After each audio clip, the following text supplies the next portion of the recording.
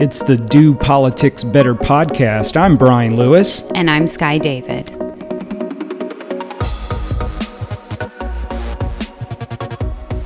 After last week's very hectic pace at the General Assembly, we really slowed down this week, Sky. We did. It was kind of like spring break feeling. I think I said that to you the other day because there weren't a lot of votes in either chamber and just a couple committee hearings. Yeah, one of those committee hearings was the Senate had an oversight committee meeting around the Colonial Pipeline.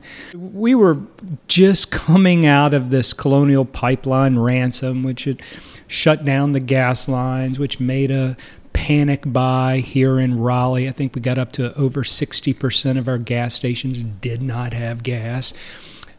And the Senate just Tuesday are holding a hearing, and they're bringing in the Colonial Pipeline executives and some energy experts. And Senator Brent Jackson really laid out the case as to why we need to diversify our energy supply. And you and I were just kind of remarking, one, we just finished crossover.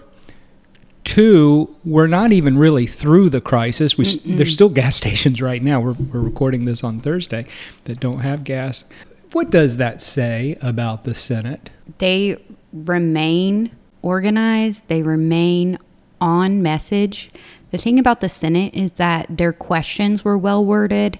They really thought through who was going to ask what, and they're just deliberate. And sometimes we look at these oversight meetings as confrontational. They're really not. This seemed more like a fact-finding committee hearing, as if the Senate might be laying the case for some sort of energy policy that they're going to roll out. We don't know what it is, but it just had that feel that they were not going to let this crisis go wasted. Yeah, I think we've heard that there is going to be a PCS of an energy deal between stakeholders that's going to roll out soon, and those folks have been working on that for like months. Last Friday, Governor Cooper made a major announcement.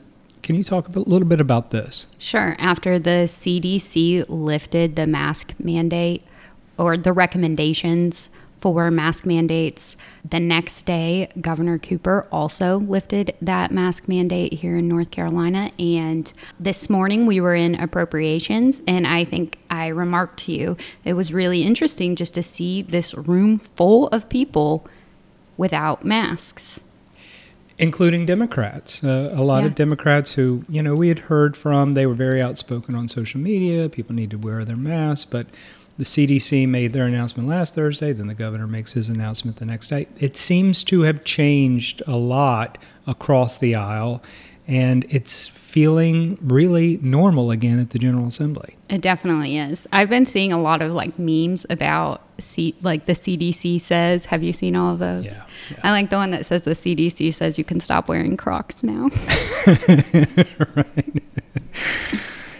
So a news item got the attention of some of our clients, and I know a lot of special interest groups out there saw it as well. And it was this announcement that the House and Senate Republicans are having a fundraiser at the beach in November. At the Sanderling.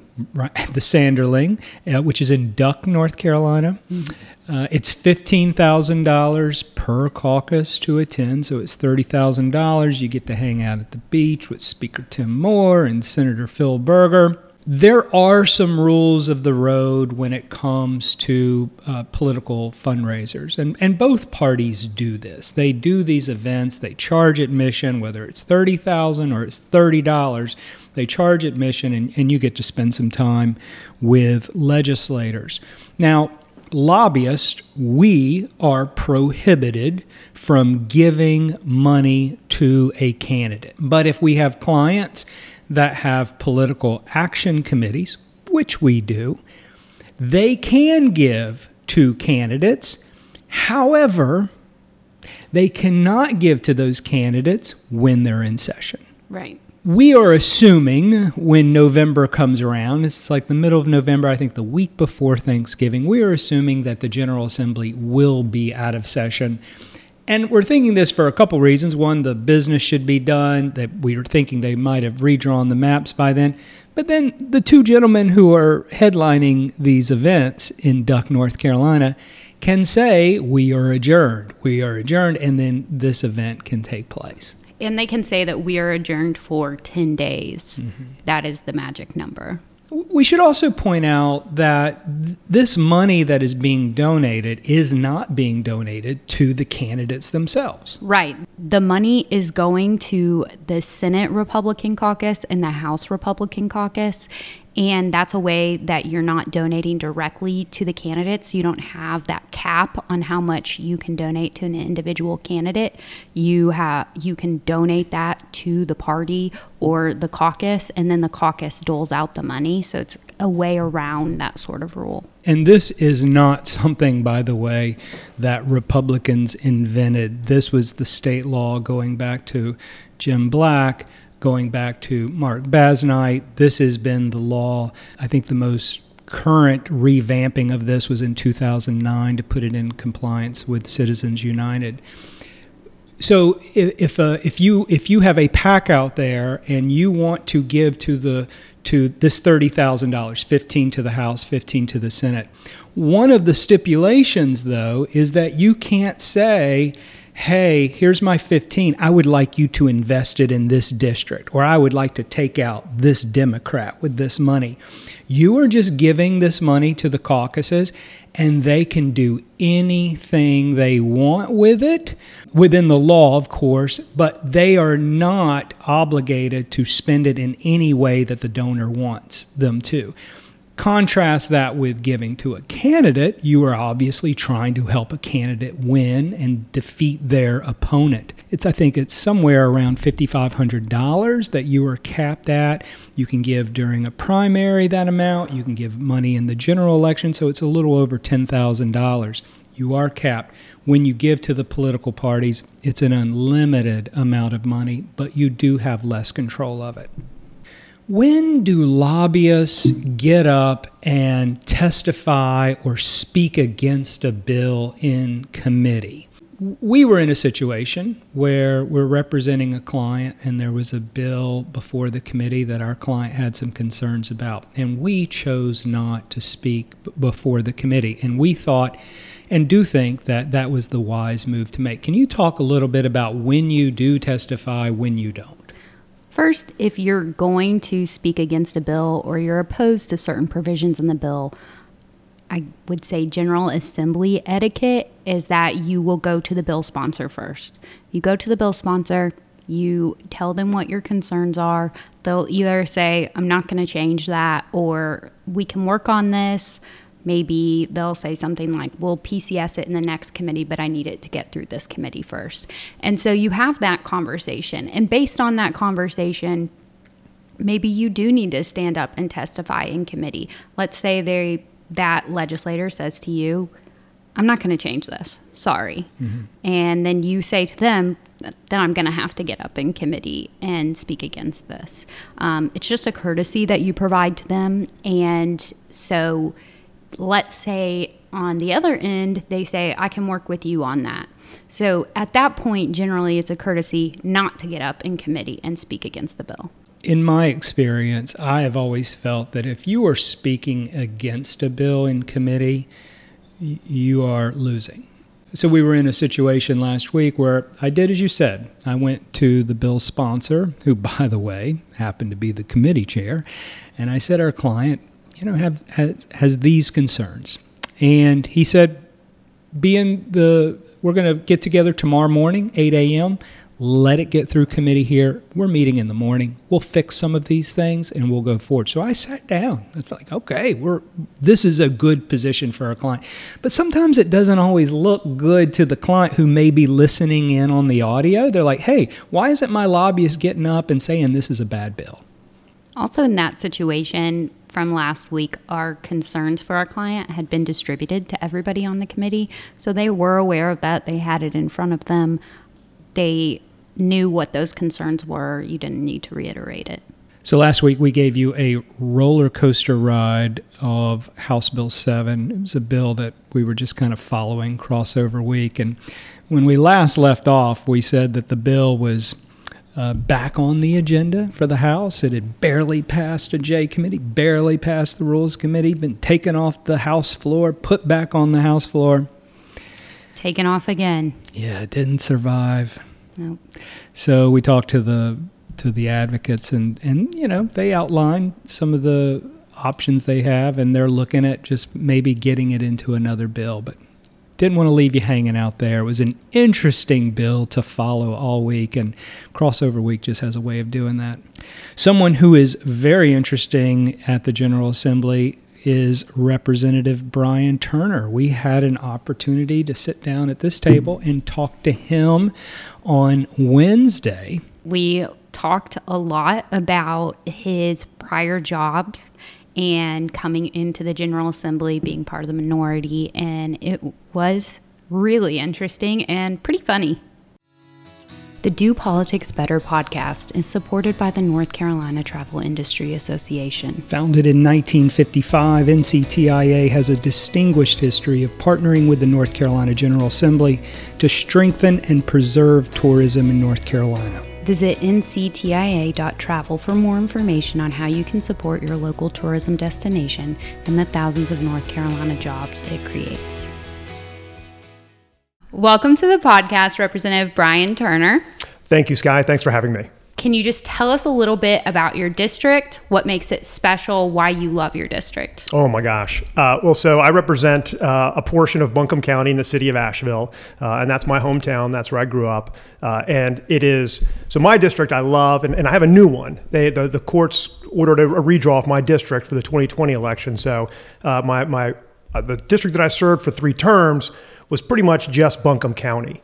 And my new district is Buncombe County and a good chunk of the city of Asheville, including the River Arch District, the historic neighborhood of Montford. But I still get some fantastic communities like out in the Hominies and down South Asheville. I get to represent the airport, and one of my favorite things, the Ag Center, home to the Mountain State Fair, which is, I think, I won't say it's better than the State Fair, it's just different. Different how?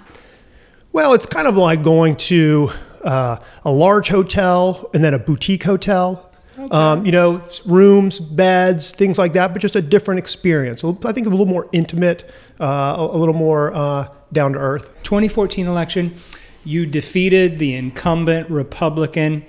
Since then, Representative Turner, that incumbent has returned into another seat. I think it's the county over, Henderson County. I have seen you interact with Representative Tim Moffitt. Since then, you guys serve on some committees. Can you talk a little bit about your relationship? It went from contentious to collegiality. Well, so last year, Tim came over into the House. He was down visiting, and the district he represents now is Chuck McGrady's old district, and it's a very red district. So chances were he was going to be elected. So he came down and stopped by my seat back in 120, and we just had a quick conversation and said, he said, I plan on being back here, and I want us to be able to work together. And I was like, great. And since then, we've had a really good working relationship. He called me because he was going to be chair of ABC committee, and I'd served on the ABC committee, and he said, love to have you on the committee, but just want to make sure you're cool with that. And so he and I have been primary sponsors on a handful of bills together. And you know what? I'll tell you, he's an incredibly effective legislator. Mm-hmm. And so the way he runs his committees, the way he presents in committees, I'm learning from him. Speaking of bipartisan efforts, we were talking earlier about how you generally sign on to bills that are bipartisan. And the bill that has gotten a lot of press this year, and maybe you're on a media tour right now, I'm not even sure, but is your zipper merge bill. And I will note that I saw the bill passed, on Wednesday? Yes. And then by Friday, maybe Thursday, there was zipper merge merch online. Can you Yes. talk about how this came to fruition? So a zipper merge is a method of alternating merge when you have a lane narrowing. Many times it's due to construction. You have a lane closure and it goes from 2 lanes to 1. And what ends up happening is people, because we are all good, polite Southerners, we do what's known as an early merge. And so everybody gets over in 1 lane. And it leaves the other lane completely empty pretty much. And that's actually one of the least effective ways of managing a lane narrowing. The most effective way of doing it is a zipper merge, where you use both lanes to the merge point and then you alternate like a zipper. This, as somebody who drives up and down I-40 a lot, it's very frustrating. And it's also particularly frustrating when then you get somebody who pulls out into the other lane and then blocks it. And I'm like, you think that I'm the rule breaker trying to cut the line, but really I'm trying to do the right thing that's going to help us all get through faster. So this bill would add it to the driver's ed curriculum, and so educate people that this is the right way to do things, as well as make it a ticketable offense to also block that extra lane. I will say that I saw a tweet from Representative Everett that says that it was always about the merch. Is that true or false? I appreciate Representative Everett's just his precision on Twitter and his undying loyalty to that platform. No, it wasn't always about the merch, but if people do want zipper merch, if you swing by my Facebook page, there'll be a link there. But really, the goal there was this is an ad for the merch. but the goal there was to really just kind of help raise awareness for it, because we all know, it's one thing to get a bill out of the House. It's another thing to get it through the Senate. And so, I want folks to know this is a legit thing and get their support. Can you take us down the road of your career prior to getting into politics, and then how it affects how you communicate today to your constituents? Okay. So my first job out of college, I ended up driving a van for MTV News when they were in Chicago covering the Democratic Convention in '96. And they said, hey, you've got a good work ethic, you've got a good attitude, come to New York, we'll give you more work. And that started became a 10-year career working as a television producer for MTV. Wow. And so started with MTV News. And so I have tremendous respect for the media and for journalists. People don't think that necessarily MTV News is that hard hitting, but we did a number of specials with Tabitha Soren. We went and met gang members and talked about their lives and carrying guns in their everyday life. We covered some small riots that were in Mexico City outside of a Rage Against the Machine concert. So it wasn't Leslie Stahl, but it was definitely reporting. But then I moved on to some of the larger productions that MTV does, and eventually became one of the producers of Video Music Awards, Super Bowl halftime show, movie awards, things like that. How did you get back to Asheville from life on the road here? Okay. So this was probably 2003, 2004, and we were producing the Video Music Awards at Radio City Music Hall. And there was a band called Good Charlotte at the time, for anybody who may remember them. Mm-hmm. And so it was a Sunday afternoon, and Good Charlotte was not happy where they were playing in the lineup in the show. So we were having a meeting, and it's like the executive producers, the president of the network came in from whatever his house in the Hamptons, where he was like for the weekend, and I kind of looked around the room, and I was like, are you kidding me? I was like, we've got the president, Van Toffler, we got the president of MTV here because Good Charlotte, with their one hit, is upset about where they are in the lineup, and the label's threatening to withhold other artists from us if we don't change it. And it's kind of one of those moments where I looked at Van, I looked at Dave Srolnik, who was one of the executive producers, and Sally Fertini, and I was like, I don't think I want that job. And I don't, this may not be right for me long term. And so that got the conversation started with my wife, Katina, who was a TV producer and director. And fortunately, it led to coming back to Asheville. Okay. Being, and that's where my folks are. It's where my sister is. And I'm very happy we made that change. And your wife's sort of a superstar too, right? Yeah. Oh, I mean, yeah, she's awesome. She produced she directed America's Next Top Model. She did House of Style for a number of years, Spring Break. She kicked butt. And she used to be on not TRL with Carson. And so she's pretty kick-ass. Do you miss old MTV? I do. I mean, it was sort of, growing up, you go to a party and someone would basically just turn on MTV on the TV, and that was your soundtrack for the night. Yeah. And I think now, if we had MTV now playing videos the way it used to, we'd all sit there with it just on and then be on our phones probably doing something else. But I remember sitting and actively watching MTV. And then when Michael Jackson's Thriller came out, and that was a major video event, and they programmed it so it came on every hour and half hour, and you'd watch it, and it was appointment television to watch videos. Yeah. And that was a pretty cool era. What is the bill that you are most proud of, or the piece of legislation that you've worked on that you would say is your greatest achievement?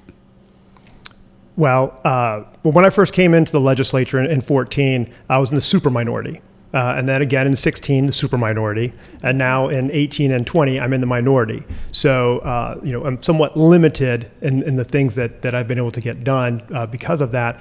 But I would think that there are two bills that I'm most proud of. One is when I worked with Representative Dennis Riddell to increase the statute of limitations for victims of child sex abuse as it relates to civil liability. So in North Carolina, it used to be basically 21. And we worked to try and get it raised to 45. But were unfortunately through compromises only able to get it raised to 28, but it included a 1-year look back period. So some of those victims could seek some level of justice that way. So that's one. And the second one is it was a bill that originated with Senator Chuck Edwards, and that was the creation of the Pisgah View State Park. And so then I worked to get that through the House so we could get that signed into law. And I'm really psyched because the governor gave me one of the pens that he used to sign that bill.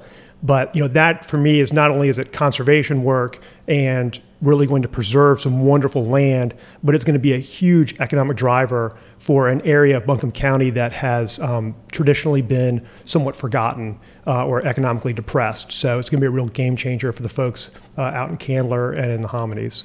So those are two that I really kind of like to hang my hat on. You have told us that you did your homework prior to coming on the podcast, Yes. and so this question will not be a surprise to you. If you had a magic wand and you could fix one thing in our political system and our politics right now, what would that one thing be? Well, that's a great question, Sky. I wasn't anticipating that at all. I think there are some policy things that would be great to wave that wand for, things like legalizing marijuana, things like expanding broadband, but those are policies I think we can get done without the magic wand. If I were going to wave my wand, I would make us a full-time legislature with 4-year terms. Yeah. Wow. And I just 2-year terms, we are constantly on a campaign treadmill. And it just makes it very difficult because everyone's always looking to the next election, which is just always right around the corner. And so it'd be nice to have a little more breathing space and be able to have, I think that would help with bipartisanship or at least lower the temperature somewhat. And then being full-time, people ask me a lot of times, what's the job like? And I say we are a part-time legislature, but we have full-time responsibility because the folks in Arden don't care if it's a Tuesday in October and we're not in session. If they call me or my office, they want to get a response. They want help. They want to talk about an issue. And so, North Carolina is, we just got an extra congressional seat. We're a growing state. We're like the 9th largest in population. I think we're the 9th largest economically. We need a full-time legislature. The people of our state deserve us to be working down here full-time on some of these really complex challenges that we're facing. And I think it would do everybody a lot of good. And the other part of the problem with being part-time is that it also limits who can serve. Yeah. And so, basically you've got like 3 or 4 categories of people who can serve. You've got retirees, business owners, independently wealthy, and then jobs that have flexibility. I'm a commercial real estate broker, so I can kind of set my own schedule. But if you are a shift supervisor at Eaton Electrical and you decide that you want to run and serve, you can't do it. Right. So we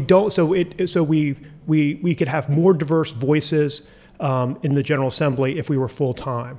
And I think that's just where we need to go. That's my magic wand. That's my abracadabra. That's my Lance Burton, Chris Angel move right there. Wow.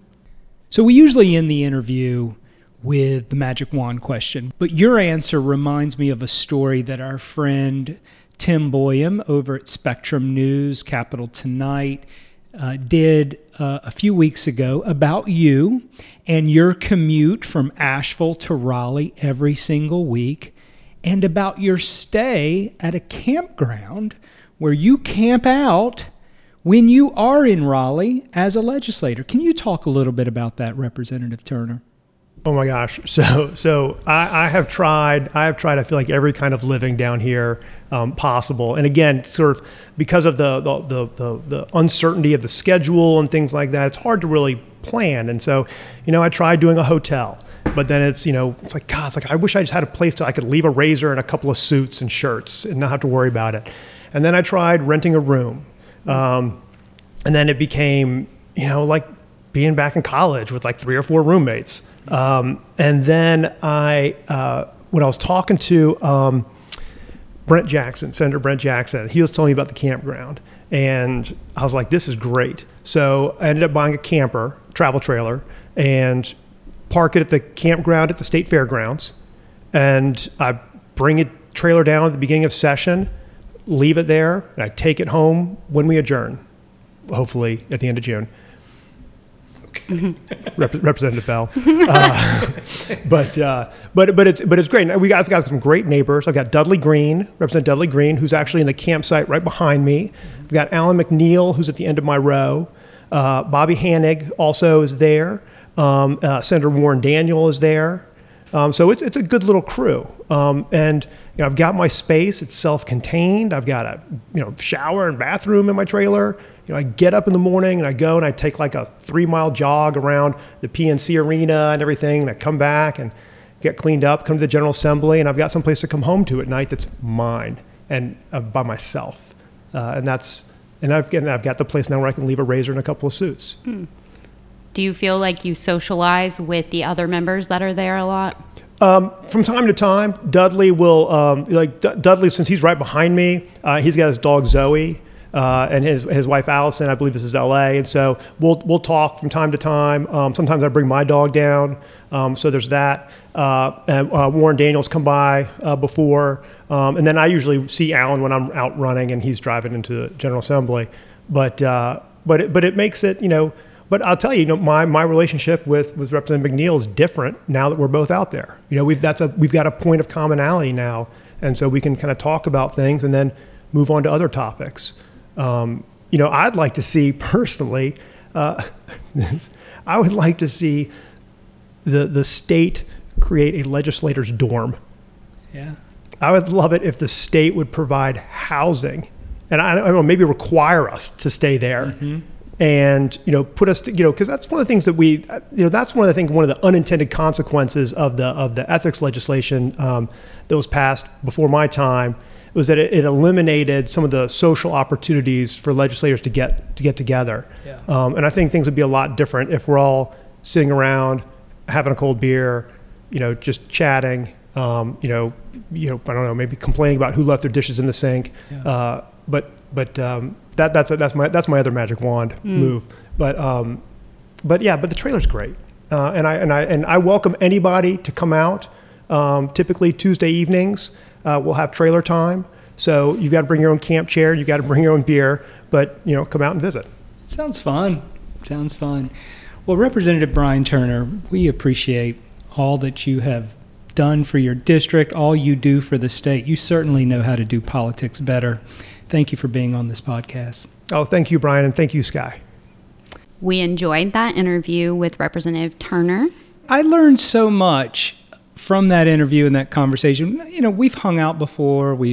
I've seen him at dinner. Love talking to him at the General Assembly, but really getting the background on those MTV years was just fascinating to me.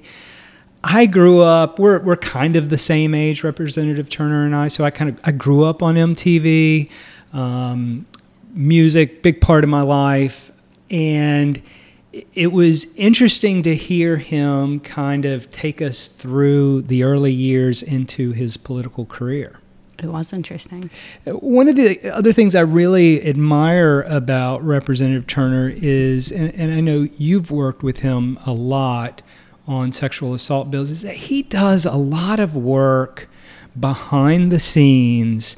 He and his staff, Austin High, who is great, he knows what he has to do to get a bill passed or to get a bill introduced or moved in committee, and sometimes that means taking a step back from it. That's right. He told us that sometimes you just have to pass it off to somebody else and let them take it and swallow your pride.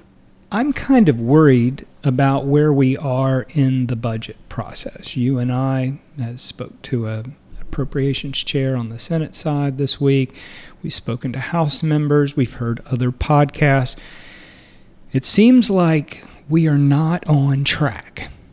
It does feel like that, yes. And it also, we have heard the rumors that the Senate doesn't care if there's a budget. They're willing to go home. Yeah.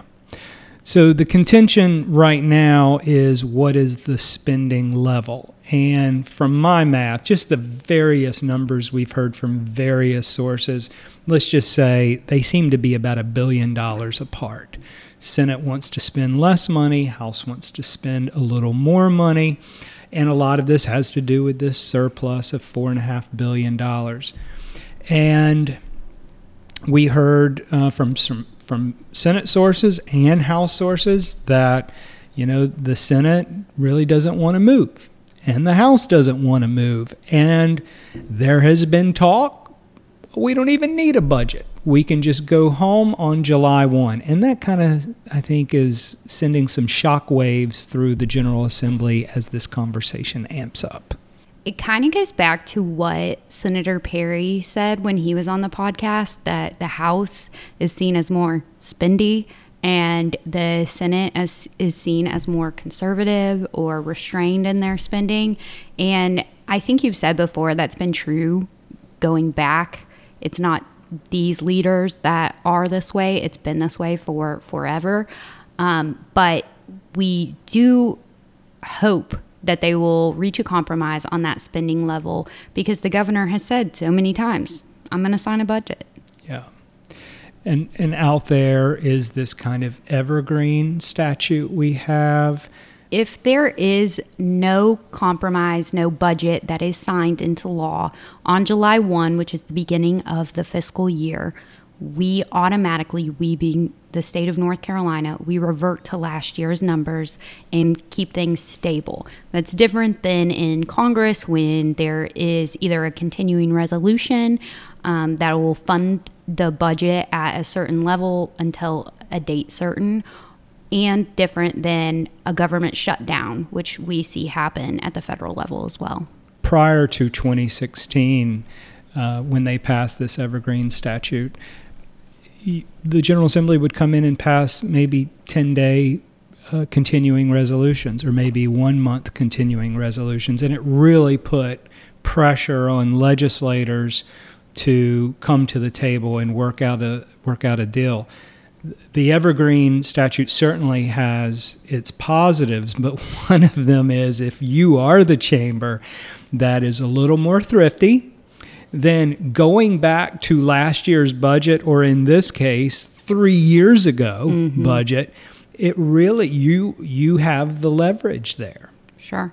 I keep reminding myself that there is this kind of posturing when there's disagreement between the chambers. And I'll say that Senator Berger learned from Senator Bazenite, because Senator Mark Bazenite, when he ran the Senate and he was in disagreement with the House, he just packed up and they left town. They bring this out every biennium or every budget cycle, and they will tell you, we don't care.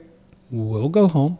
And the House usually finds a way to kind of meet on the Senate's terms. Sure. I do remember in 2015 when we had Governor McCrory, the House and the Senate, and I think they passed their budget at the very end of September that year. Mm-hmm. There were continuing resolutions, and then it passed at the very last second at the end of September 2015, and thus the Evergreen statute came after that. Yeah. So I have enjoyed this past week being slower than last week.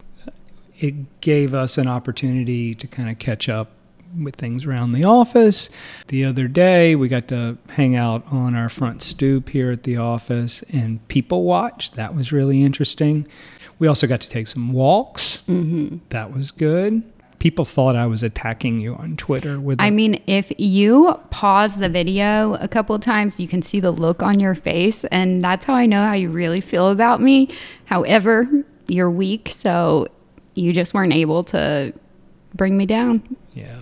Well, you can see that video on Sky's Twitter page. We were just having fun. I can guarantee you that Sky would kick my butt. Yeah, if you're looking for someone to fight your toddlers, maybe Brian Lewis is the person for you. And that is our podcast for this week. We hope that you take the time to rate, review, and subscribe to this podcast. Help listeners find us. We hope you have a relaxing weekend and a great week ahead. And remember to do politics better. Welcome to the podcast, Representative Brian Turner. Oh, thank you, Sky. Thanks for having me. You want me to start over? No, that was perfect. We need a director here. Right, go ahead, do it again. We'll see how it works. You have a booger. It's distracting, honestly. Where is it? In your nose. Why are you acting embarrassed? It's just me.